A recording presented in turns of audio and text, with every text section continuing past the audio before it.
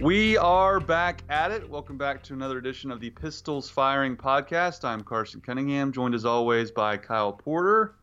Kyle, we're about 2 weeks away, 14 days out. Are you getting excited yet? I am excited. Yeah, we there's a lot going on in my world right now that we'll talk about later on probably, but no, I'm pumped. This always happens where you're like, oh, season's so far away, and then you're like, wait a second, is it starting in 2 weeks? Like, is this really happening? So yeah, I'm pumped. It's a good spot for Oklahoma State. It's not a game you should lose, certainly, and I think that they can just kind of do what they do on offense and should go up and beat Oregon State pretty handily. Do we know, is there a line? What is it, like 17, 20, something like that? If it's 17, I need to fly to Vegas. I'll look it up, but you're not getting any Arizona vibes. Remember Wes Lunt going on the road, a freshman quarterback on the road, West Coast, none of that. I mean, if it starts going like that, they'll just give it to Chuba like 55 times and get to McNeese State, right? Yeah, I mean it's gonna. I mean, again, Oregon State. We've talked about it. They won 2 games last year. They're terrible. They can pretty much name their score. I guess things to look for would be, obviously quarterback. How quickly do you get Chuba off the field? Because I don't think they want a Justice Hill situation like they had last year, where he was banged up at the end of the year. So that'll be interesting to watch. And of course, the defense. Can they stop a team with no pulse? Yeah. By the way, I was thinking about this. Do you think we can go this whole podcast without talking about the quarterback situation? I don't think so, nor should we. Do you I think want to? I do. We had a spirited discussion last week. Are you feeling where are you at this week with the quarterback situation? I don't know, man. Like I'm just kind of tired of it. You're tired of it? Yeah, I'm just. In like, what way? I'm just like, whatever. Like I don't. I mean, just us hollering about it is not going to change anything. So it's like, okay, well, what? I mean, they're going to play 2 guys, and that's just how it's like. What is there to like holler about? Well, I mean, I think they're going to play 2 guys. That's the word we're getting. But I do think one of them could win the job here in the next couple weeks, 2 weeks before the first game. I mean, I think really it comes down to the next 6 to 7 days, because then you start to enter game week and you have to get the first team quarterback with the first team offense. I think to me that's the most important part. And I know it annoys you, the fact, or the idea rather, of a 2 quarterback system. I think you have to have a 1 quarterback system just for the reps. I mean, these guys have not played together in a real game as far as the quarterback and the receivers and really the whole offense. So I do kind of think they're going to play 2 quarterbacks, and I've thought that just recently with all the comments we've heard all throughout the offseason. But Mike Gundy, I think in his heart of hearts, wants to get it down to 1 just for the reps. I mean, that's all he ever talks about when it comes to quarterbacks is first team reps. So maybe Spencer Sanders could win the job outright. We don't know yet. That's why I think your exasperation last week was a little crazy to me. What do you mean? Well, you were just like frustrated, and I was like, "Well, Kyle, you gotta let this play out." No, You're get frustrated. that. I'm frustrated by the logic of it. Like, I always go back to the logic of like, and Gundy did it again this week. He said, it's not better. There's no advantage to playing 2, but basically we're gonna play 2. And you're like, well, what the hell, man? Like, that makes no sense. Like just think of take Spencer Sanders out of it, take Drew Brown out of it. You got me worked up again, by the way. Like, just think about like the logic of that rationale of that statement.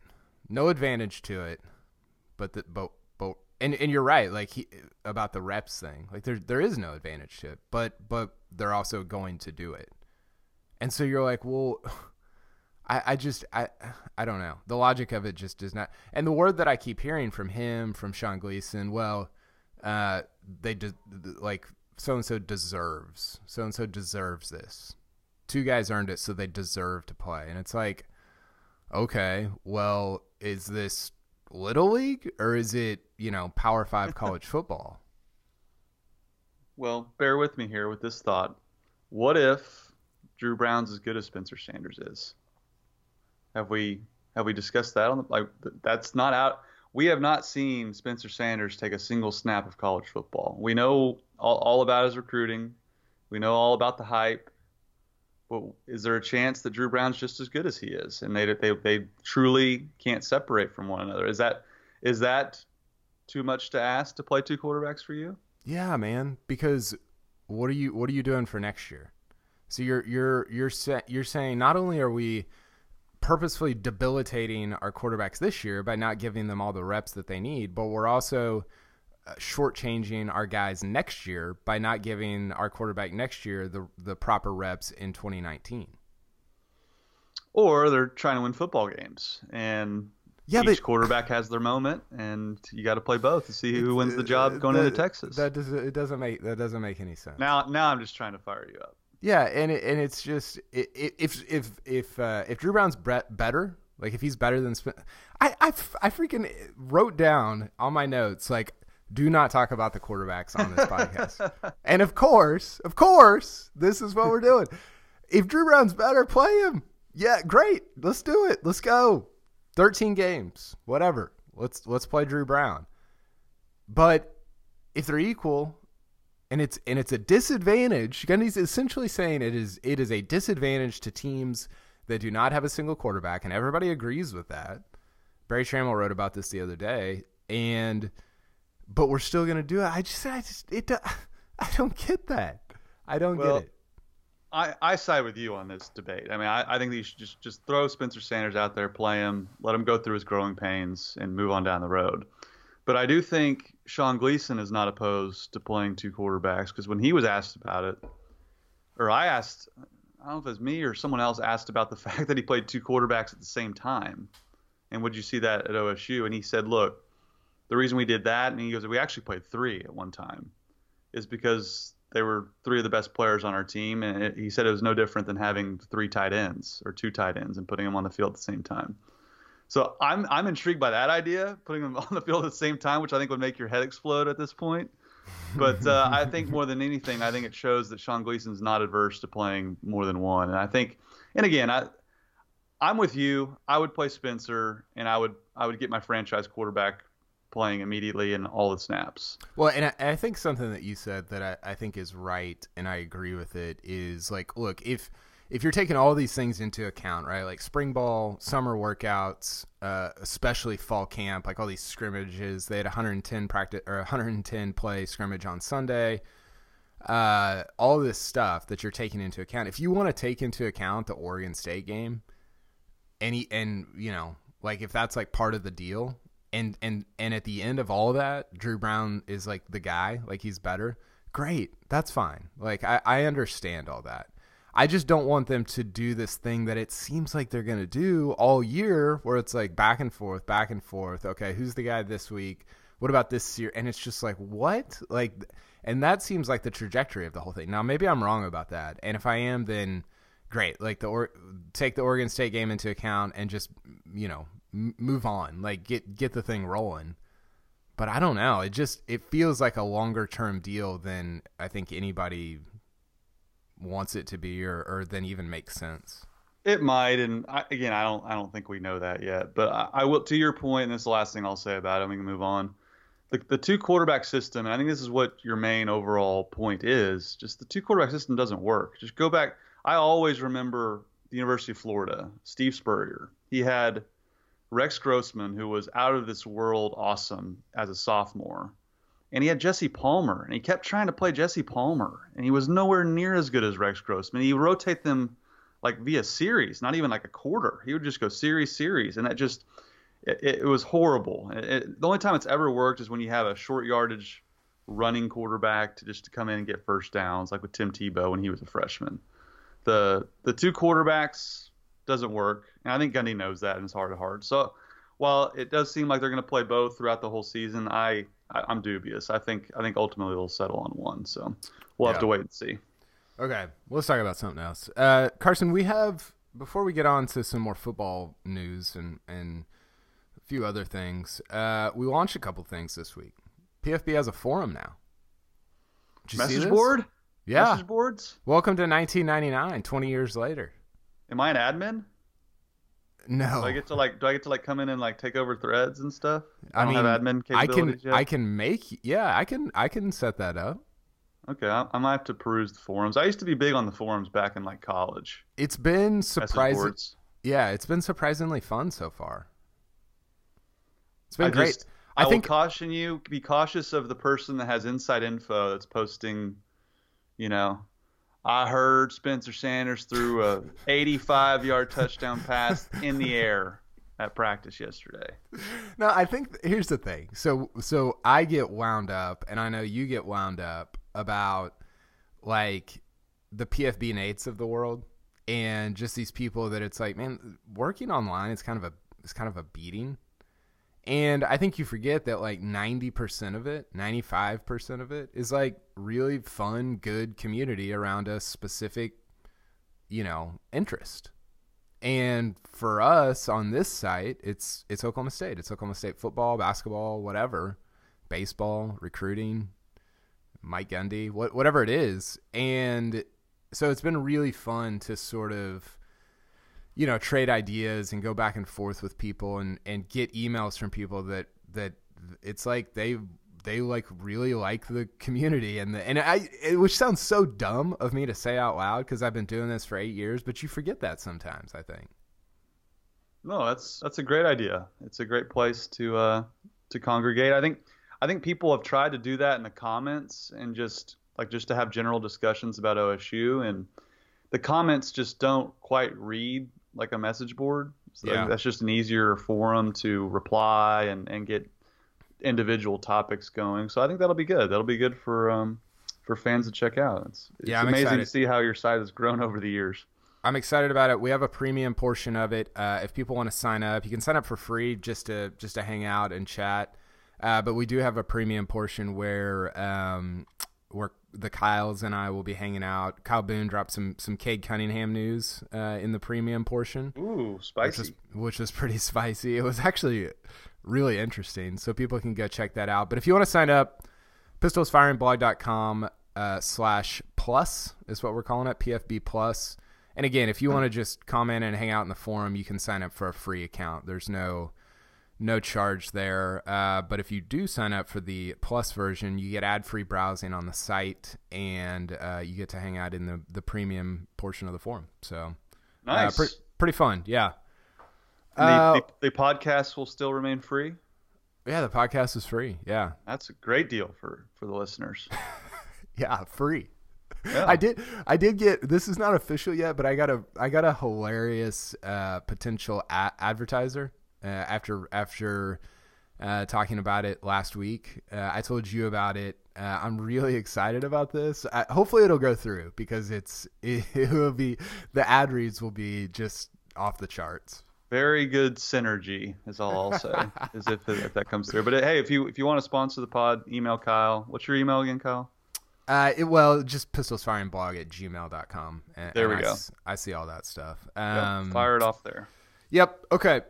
Which direction do you want to go here? We got a bunch of different. There's nothing huge. Bunch of different little stuff. I saw you commenting. Let's start here. I saw you commenting on Justice Hill preseason. Give me your Justice Hill thing. That's where I wanted to start, actually. I mean, one of the guys I follow retweeted the video and said, this is one of the best 1-yard runs I've ever seen. and I would encourage people to go watch. It really was. And like Evan Onstad, who's our main news anchor at Channel 5, I showed the highlight and he was like, man, he's like, he runs hard for a little guy. And I was like, yeah, I tried to explain, like last year at OSU, his career at OSU, really, he's a speedster, but he's really tough running through the tackles. We all remember the Bedlam game where he ran over a dude. I think by the end of the year, Kyle, Justice Hill will probably be starting. I mean, I like Mark Ingram. He's had a good NFL career, but he's kind of toward the back end of his prime. And Justice Hill can catch the ball. He can do so many different things. And as he proved on that 1-yard touchdown run, he can score on the goal line against NFL bodies. So I think he's poised for a really good rookie year. I think he's been playing a lot of snaps, regardless of whether he's a starter or not. How old do you think Mark Ingram is?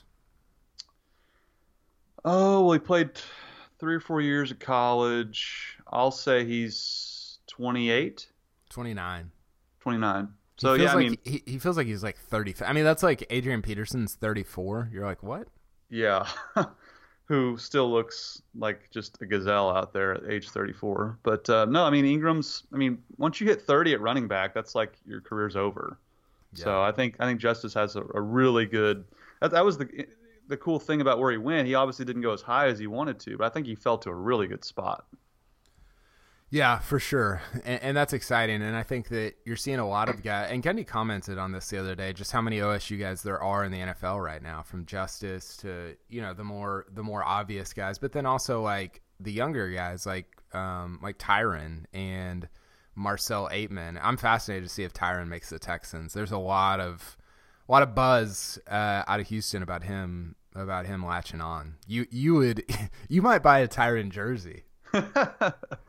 I would have to like cut off the bottom to where it's like a midriff shirt, just to make it truly authentic. Can you wear that to play golf in? Not at a country club. Maybe at the Muni, I could pull that off. Can we talk about your score from last week, by the way, while we're on it? Oh, people don't want to hear about that. Oh, I want to hear about it. Shot a career low 71 at the Greens Country Club in Oklahoma City. 32 on the back. 32 on the back, 5 birdies, and missed a few birdies, by the way. It was an out-of-body experience. I equated it to Trevor Knight in the Sugar Bowl, Mario Bogan against Texas. It was just an out-of-body. And it was really cool, too. My girlfriend surprised me for a late birthday celebration. I had to work during my birthday, but I took the next week off, and my 2 best friends from Austin came up. We've been trying to get a fivesome together with these other 2 guys that live in Edmond. Didn't work out, and then she surprises me with my friends coming up, and we had the fivesome, and could not have picked better company to shoot that low. And all those guys hadn't really seen me play in a while, and they were like, "What in the world has this guy been doing?" Like, one of the guys used to be an assistant golf pro, and he was just like, "If you come in here with a 10 handicap and play like this, I'm telling you, there's the parking lot. You gotta go. You gotta go." So he was pretty amazed. That's awesome. That's a fun deal. I wanted to hear about the 71. Yeah, that's great. Okay. Okay. So the other thing that I had, this is so like, this is very, like, you could kind of see this coming, and it's very on brand for Gundy, but he called in his little media thing the other day, he called Charlie Dickey, the new offensive line coach, he called him a gold mine. He's a gold mine. Like, I feel like I think that Gundy feels like he's found his Joe Wickline replacement, right? After cycling through like all these different offensive line coaches, and they're paying him like it too, right? They're paying him, I think, $500 or $550, something like that. I'm really intrigued by, because this is something that, and we've talked about this with Bill Haston.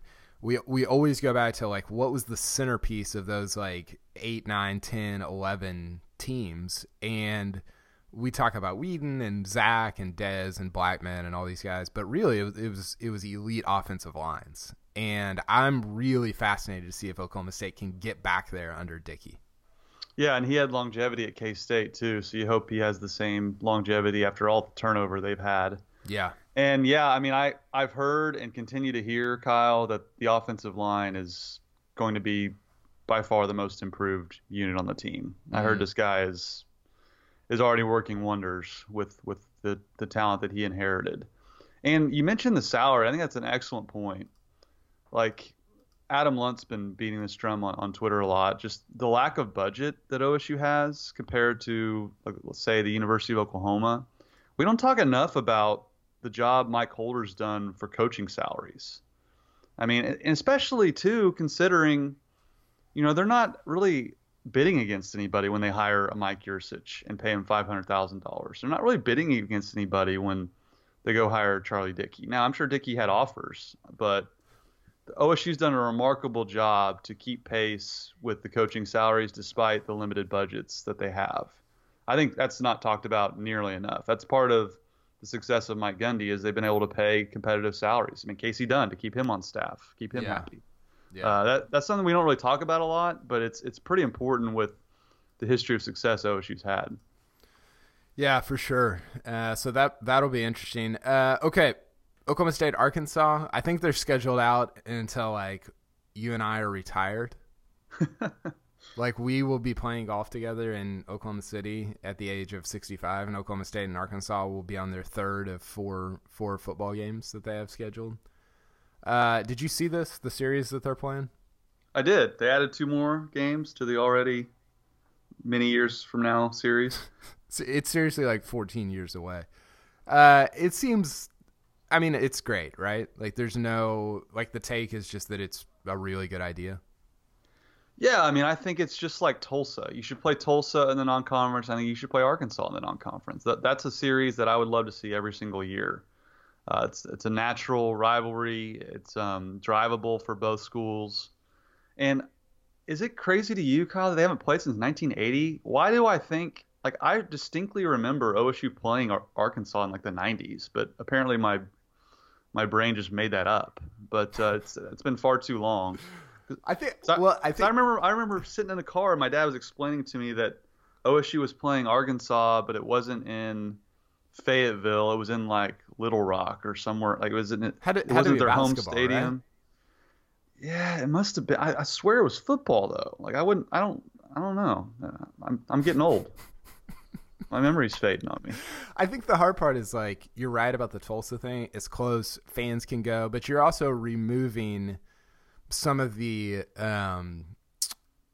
allure of playing like on the road at an Arizona or going to a North Carolina or a Michigan or something like that, to where you're like, oh, that'd be a really fun trip. But you limit how many fans are able to go to it. So it's kind of I don't know. It's kind of a trade-off there. But I think like in a vacuum, and especially with Mike Holder, you would prefer as many fans as possible to go to your non-conference games, and this is a great way to do it. Well, they go to, is this a trip you're going to make? They go to Boise State in 2021. Arizona State comes to Stillwater in 2022. At Arizona State in 2023. Sign me up for Tempe. It's my home away from home. Play all the golf. My home away from home at the Fiesta Bowl. Then Arkansas comes to town in 24. At Oregon in 2025. So there's still some cool trips down the pipe here. Yeah, Oregon. How cool is that going to be? Yeah, I will be at that one. No kidding. I've always wanted to go to Eugene. At Arkansas in 27, at Tulsa. That's pretty much it for future schedules with the 2 Arkansas games in 2032 and 2033. Okay, I want to skip. I've got some limited time here, so I want to skip the Mike Holder wrestling interview.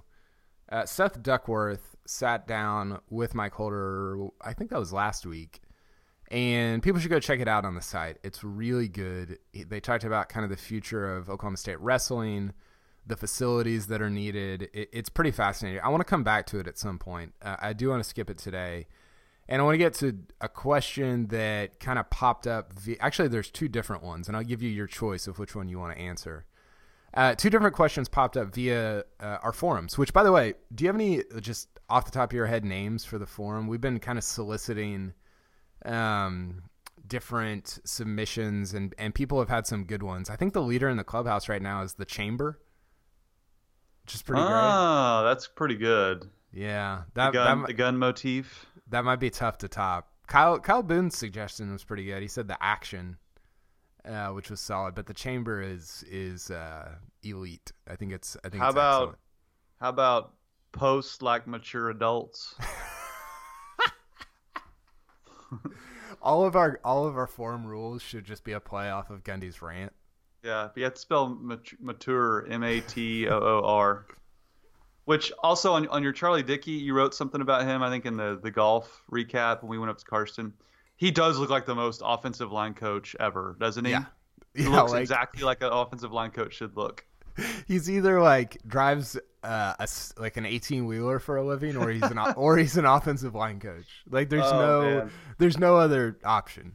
Yeah, no doubt. What was that? Oh, we were talking about the questions that popped up in the forum. Yeah, I think we might call it The Chamber. I don't know. We're still toying around with that.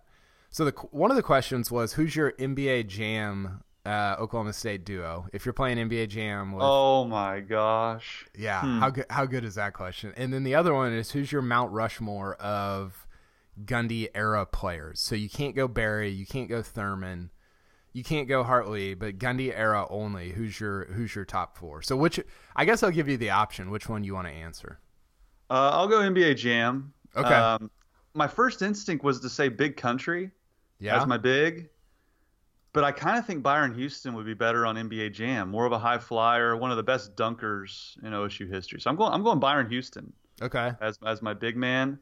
And trivia question here: there was actually an OSU player that was on NBA Jam that I could pick.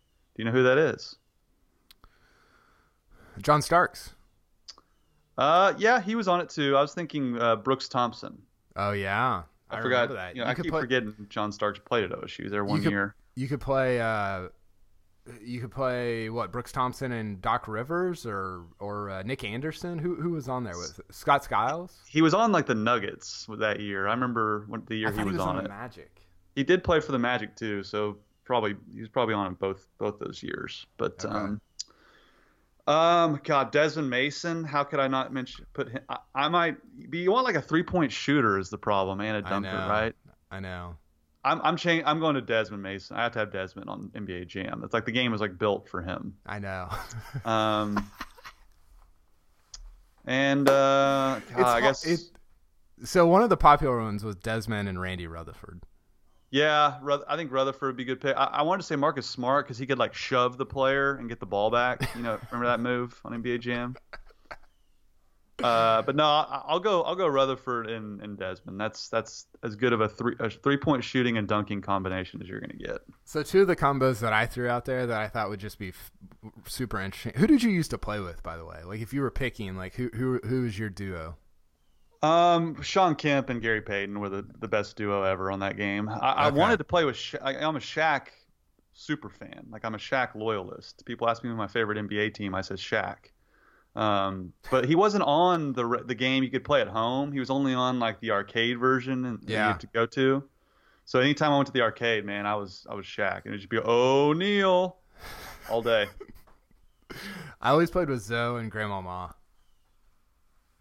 Ooh, that's pretty salty too. That's like a forgotten great like Thunder-esque team of the 90s. They were awesome. They were so good. They had Muggsy Bogues was on that team, I think. Yeah.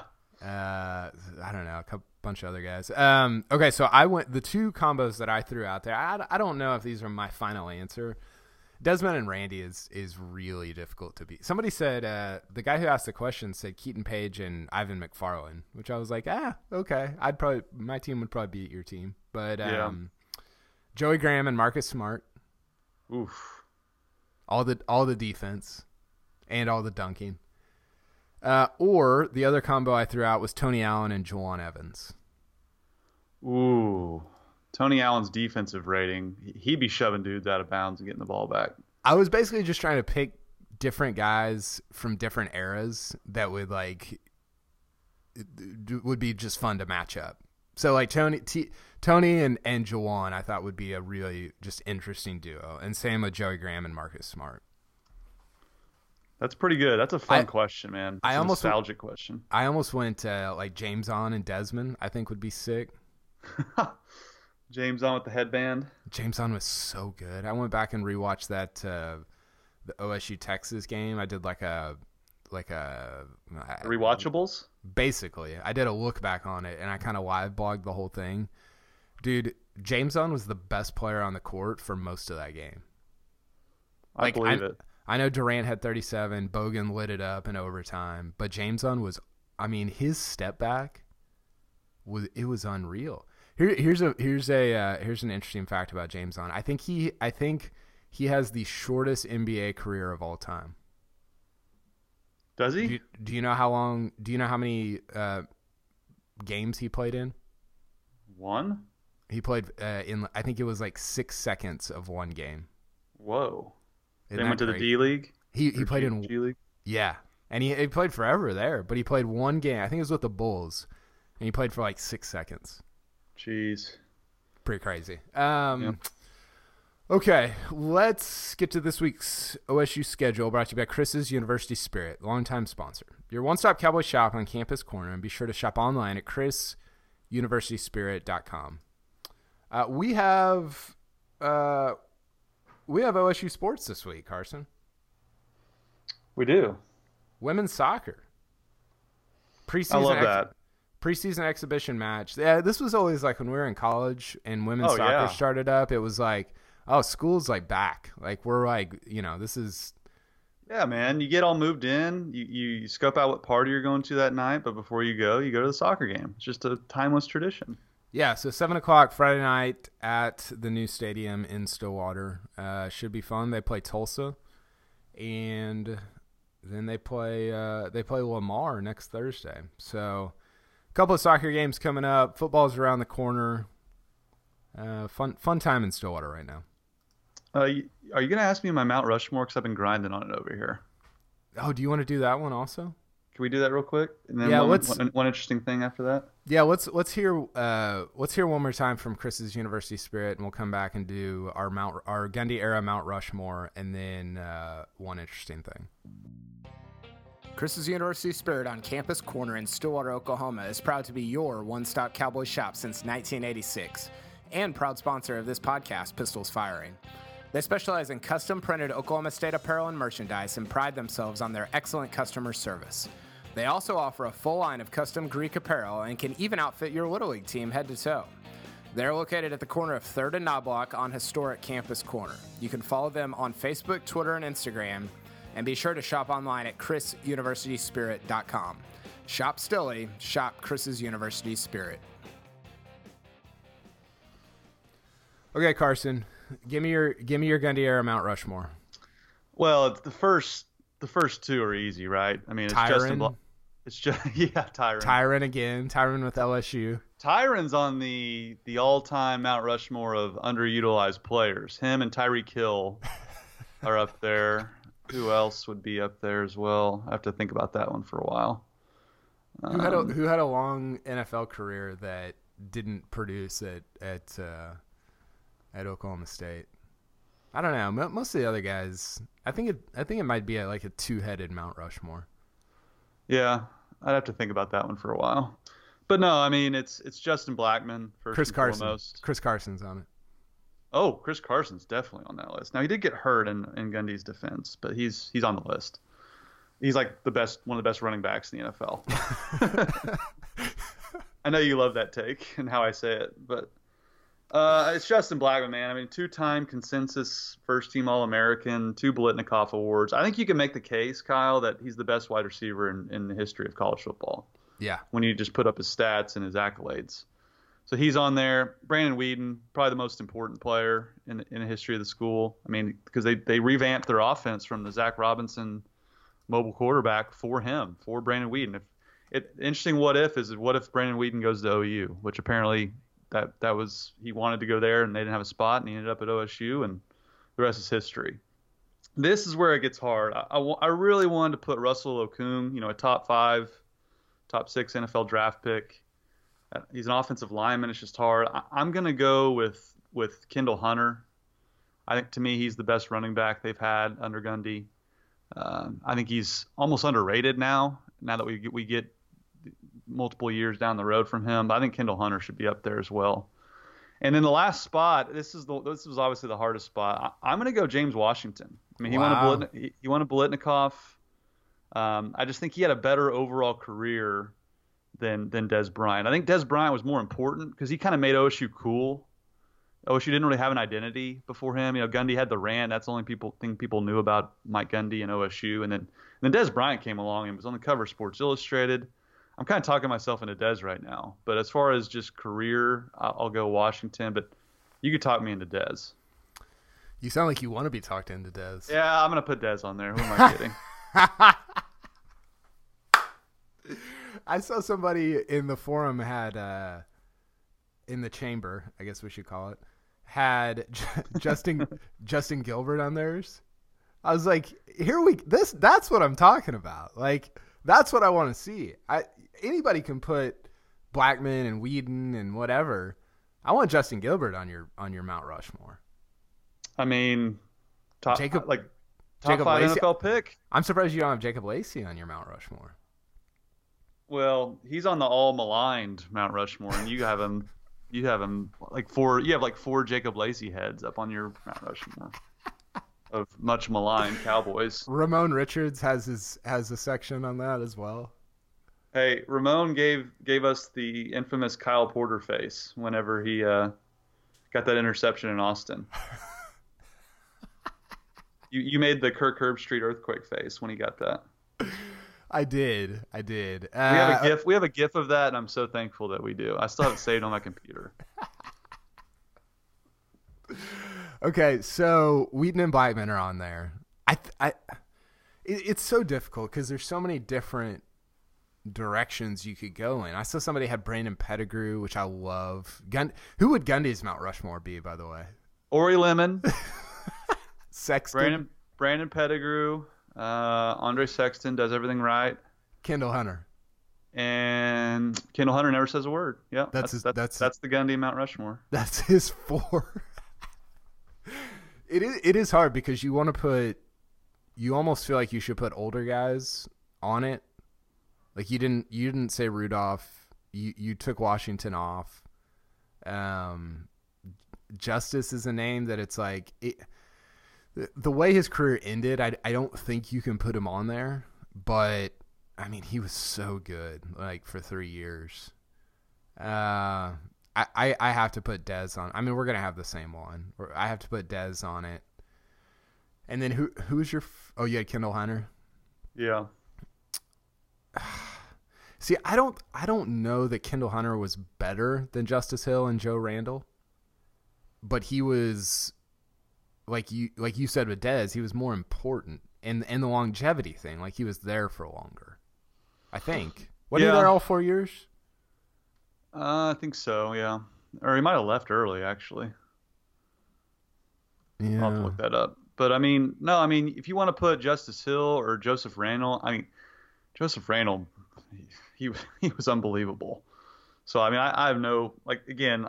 I think you could put Russell Okung on there. I mean, a top pick in the NFL draft, a consensus All-American. I mean, you can't really answer wrong on these. Dax Garman? No. Hunter was there 4 years. So you can't answer wrong on these. Well, yeah, you can. I mean, Gilbert's wrong too, even though he had a great OSU career. But we're talking Mount Rushmore here. Parrish Cox was awesome. Yeah, you could put him up there. It'd be tough to put defense goes. Yeah, it'd be tough to put a defensive guy. Yeah, and he's mostly remembered for his returning than his defense. Yeah. I think that I would fun discussion. Yeah. So I would go Whedon, Blackman, Dez, and I'll go Randall. I want to go Justice. Surprised you're not going Zach. You love Zach. Yeah. I don't know. I need to think about this. I need some time. I need to write my thoughts out. It needs like a player by player breakdown is what it needs. I know. Okay. Last thing. One interesting thing, Carson. What do you got for me? Victor Hovland, man, leading at the Korn Ferry Tour after the first round. I mean, this guy is just out of this world consistent. I mean, he's a PGA pro, even though he doesn't have his card. I mean, he hit like 75% of greens, 75% of fairways when he was on the PGA Tour. He hit 16 of 18 greens. The guy is just a machine. He makes golf look so simple.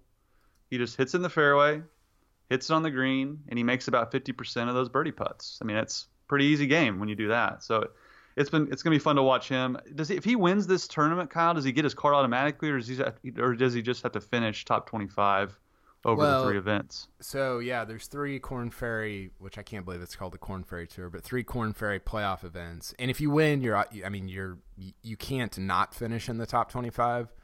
So he doesn't get his card for winning, but if he wins, he will be in the top 25. Oh, no matter what. Okay. Yeah, like there's no way to fall out of it. Okay. I think even if you finish like top 3, probably. Yeah. So I mean, he's on his way. Yeah, he will be on the PGA Tour next year.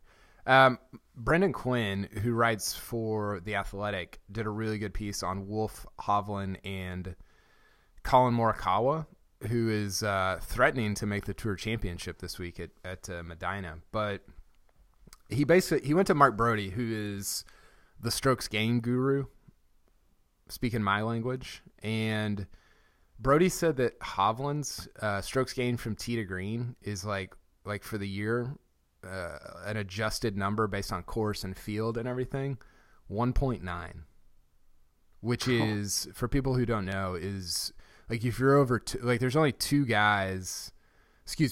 a couple of guys that are over 2. Like if you're around 2, you are like probably one of the best 10 players in the world.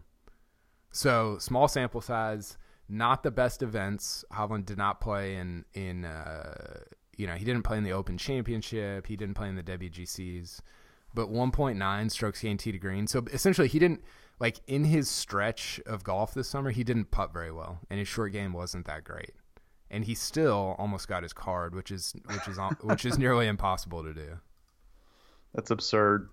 He's out of this world. I mean, I think it's going to be a legit debate between, like, it's going to be fun to watch who wins more majors over the career, him or Wolf. And I'm interested you brought up Morikawa. He's kind of, Kyle, he's kind of like the Dwayne Wade to Wolf's LeBron and Melo, Wolf and Hovland's LeBron and Melo, that same draft. Wade was taken later, but is probably making an earlier impact than LeBron and Melo did on the national stage. Is that a good comparison? Yeah, you can steal that from me on CBS Sports if you like. Morikawa is awesome, unbelievable ball striker.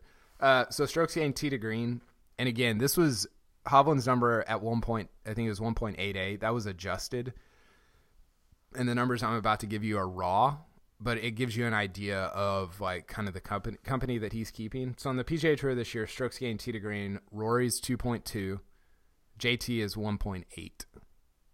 Cool. So Hovland would be between those two. Oh my gosh. Dustin Johnson 1.6, Adam Scott 1.6, Patrick Cantlay 1.6. Yeah, I mean, I don't know about you, Kyle, but like when they were tearing it up in college and at the NCAAs, like I think you and I both thought they were going to be good early in their careers, but is it possible they've been like exceedingly better than we thought they were going to be? I think they both have been so far. Obviously Wolf won, but just their overall level of play to me has been better than even I thought this early. Yeah, I mean, you can make a legit case that Victor Hovland's the best driver of the golf ball on the planet. Even though he like pauses at the top? I mean, it's like him and Rory right now. Yeah, it's crazy. It is. It's insane. Okay. You know what? This is kind of off topic, but like Victor's kind of like, to your point about him being the best driver, he's kind of like low key, like jacked. Has he been doing body by glass? Yeah, I know he still lives in Stillwater right now. He is. He's like, every time I see him, I'm like, did he get bigger? I think he did. Like I've heard he's still living in Stillwater, which I was just like amazed by, because if you think about it, he's from Norway. He doesn't have an inner circle here in the States. I know Wolf moved to Jupiter, Florida, I guess, but which that's where I'd be if I was Hovland. But apparently he's still hanging out in Stillwater, living with Eckroat. So it's cool that he's kind of staying grounded despite, he's made like $700,000. So, but no, I mean I forgot. Oh yeah, he's probably doing body by glass up in Stillwater. Yeah, he is. Just an elite driver right now. Okay, my one interesting thing, Gundy is still talking about the 2011 season. He gave a quote to ESPN's Chris Lowe this week. He said, "We would have played LSU and we would have won. They were an overload the box, man-to-man team on defense, and you could not play our team in man that year. We were too good. That still bothers me that we didn't get a shot. And if the system was set up like it is now, we would have been in the playoff. I guess those things don't drive me as much. I love for our kids to have success, don't get me wrong, but I don't dwell on it like I used to." Sounds like he's still dwelling on it. Put it in my veins. I mean, I will go to my grave believing they were going to beat LSU that year. I caused a stir with LSU Twitter by saying Justin Blackman would have torched them and Jordan Jefferson would have turned it over left and right against that defense. I mean, that's what I believe. Facts only. I'm sure LSU fans disagree. LSU did beat Oregon that year, did beat West Virginia that year, who both had really good spread offenses, but they didn't face anything like Whedon and Blackman. I mean, Blackman had 100 yards and a touchdown in about every game he ever played. So I just think they could have outscored LSU and gotten enough turnovers like they did every single game they played against Jordan Jefferson. And LSU's offense was kind of in shambles toward the end of the year. They couldn't move the ball at all against Alabama in the national title game. I know OSU didn't have Alabama's defense, but I wholeheartedly agree with Mike Gundy. And I think as we've gotten, 8-9 years down the road, it's still kind of amazing that in a 2-team playoff, they chose to do a rematch. It's just it's mind-numbingly stupid. Justin Bynum would have done things to LSU's defense that would have they would have had to move the game to HBO. Even though they had Mo Claiborne, Thorpe Award winner, Tyrann Mathieu, Honey Badger, and Eric Reed, who's still in the NFL. They had a really good secondary, but I don't care. I really don't. You know who else had a good secondary? Washington in the Cactus Bowl in 2014. Yep. And Oklahoma State had a freshman quarterback who lit them up. So I just, whatever. Stanford had a really good defense. Yeah, I don't know. You know how many SEC receivers had over 1,000 yards in 2011? 0? 2. Wow. Jarius Wright. I mean, they never seen anything like nobody could stop Blackman. Yeah. Blackman was dragging his leg against OU the year prior and still had 150 yards and 2 touchdowns. He didn't have a right leg. He was hurt, and he still. Can you imagine? He was out of this world. Can you imagine if OSU had won the title that year? The national title? Yeah. I don't know what would have where would they be? Let's say they did. I mean, this is probably a whole nother podcast, and you got to run because you're on Tiger Watch. But let's say they win the national title. Is Gundy still recruiting the same level of athlete, or is he? Are they in a different? Are they in Are they? They're not going to be Clemson, obviously, winning multiple national titles, but. Are they kind of on that trajectory where they become a national brand? Who knows? Well, yeah, and the what ifs, there's so many what ifs, and I think they revolve so much around Gundy because I think you have a lot of what ifs around the Tennessee thing and the coaching stuff and his contract and all these different and the recruiting, like you said, so many different what ifs, and most of them are Gundy related. I don't know that it changes. Yeah, I mean, I think it does change some stuff. But here's the thing. What does it really change about the hierarchy of the Big 12? Because for the last 10 years, it's been OU number 1 and OSU number 2. Does that change? Probably not. That just is what it is. Maybe they win another Big 12 title because maybe they recruit a little bit better. But in terms of what they do on the field, I think they kind of just are what they are. Yeah, I mean, we've gone over all the bedlams in which they could have won, 3 or 4 Big 12 titles. I guess the largest question, Kyle, is do they replace the 1945 national championship sign for 2011 national champions? Yeah, that's a whole other podcast. That's embarrassing. It's terrible. I hate it so much. It really just opens you up to so many jokes, and OSU or OU people like to mock OSU. It's just free fodder is all that is. We still need to make the shirts. We want Army.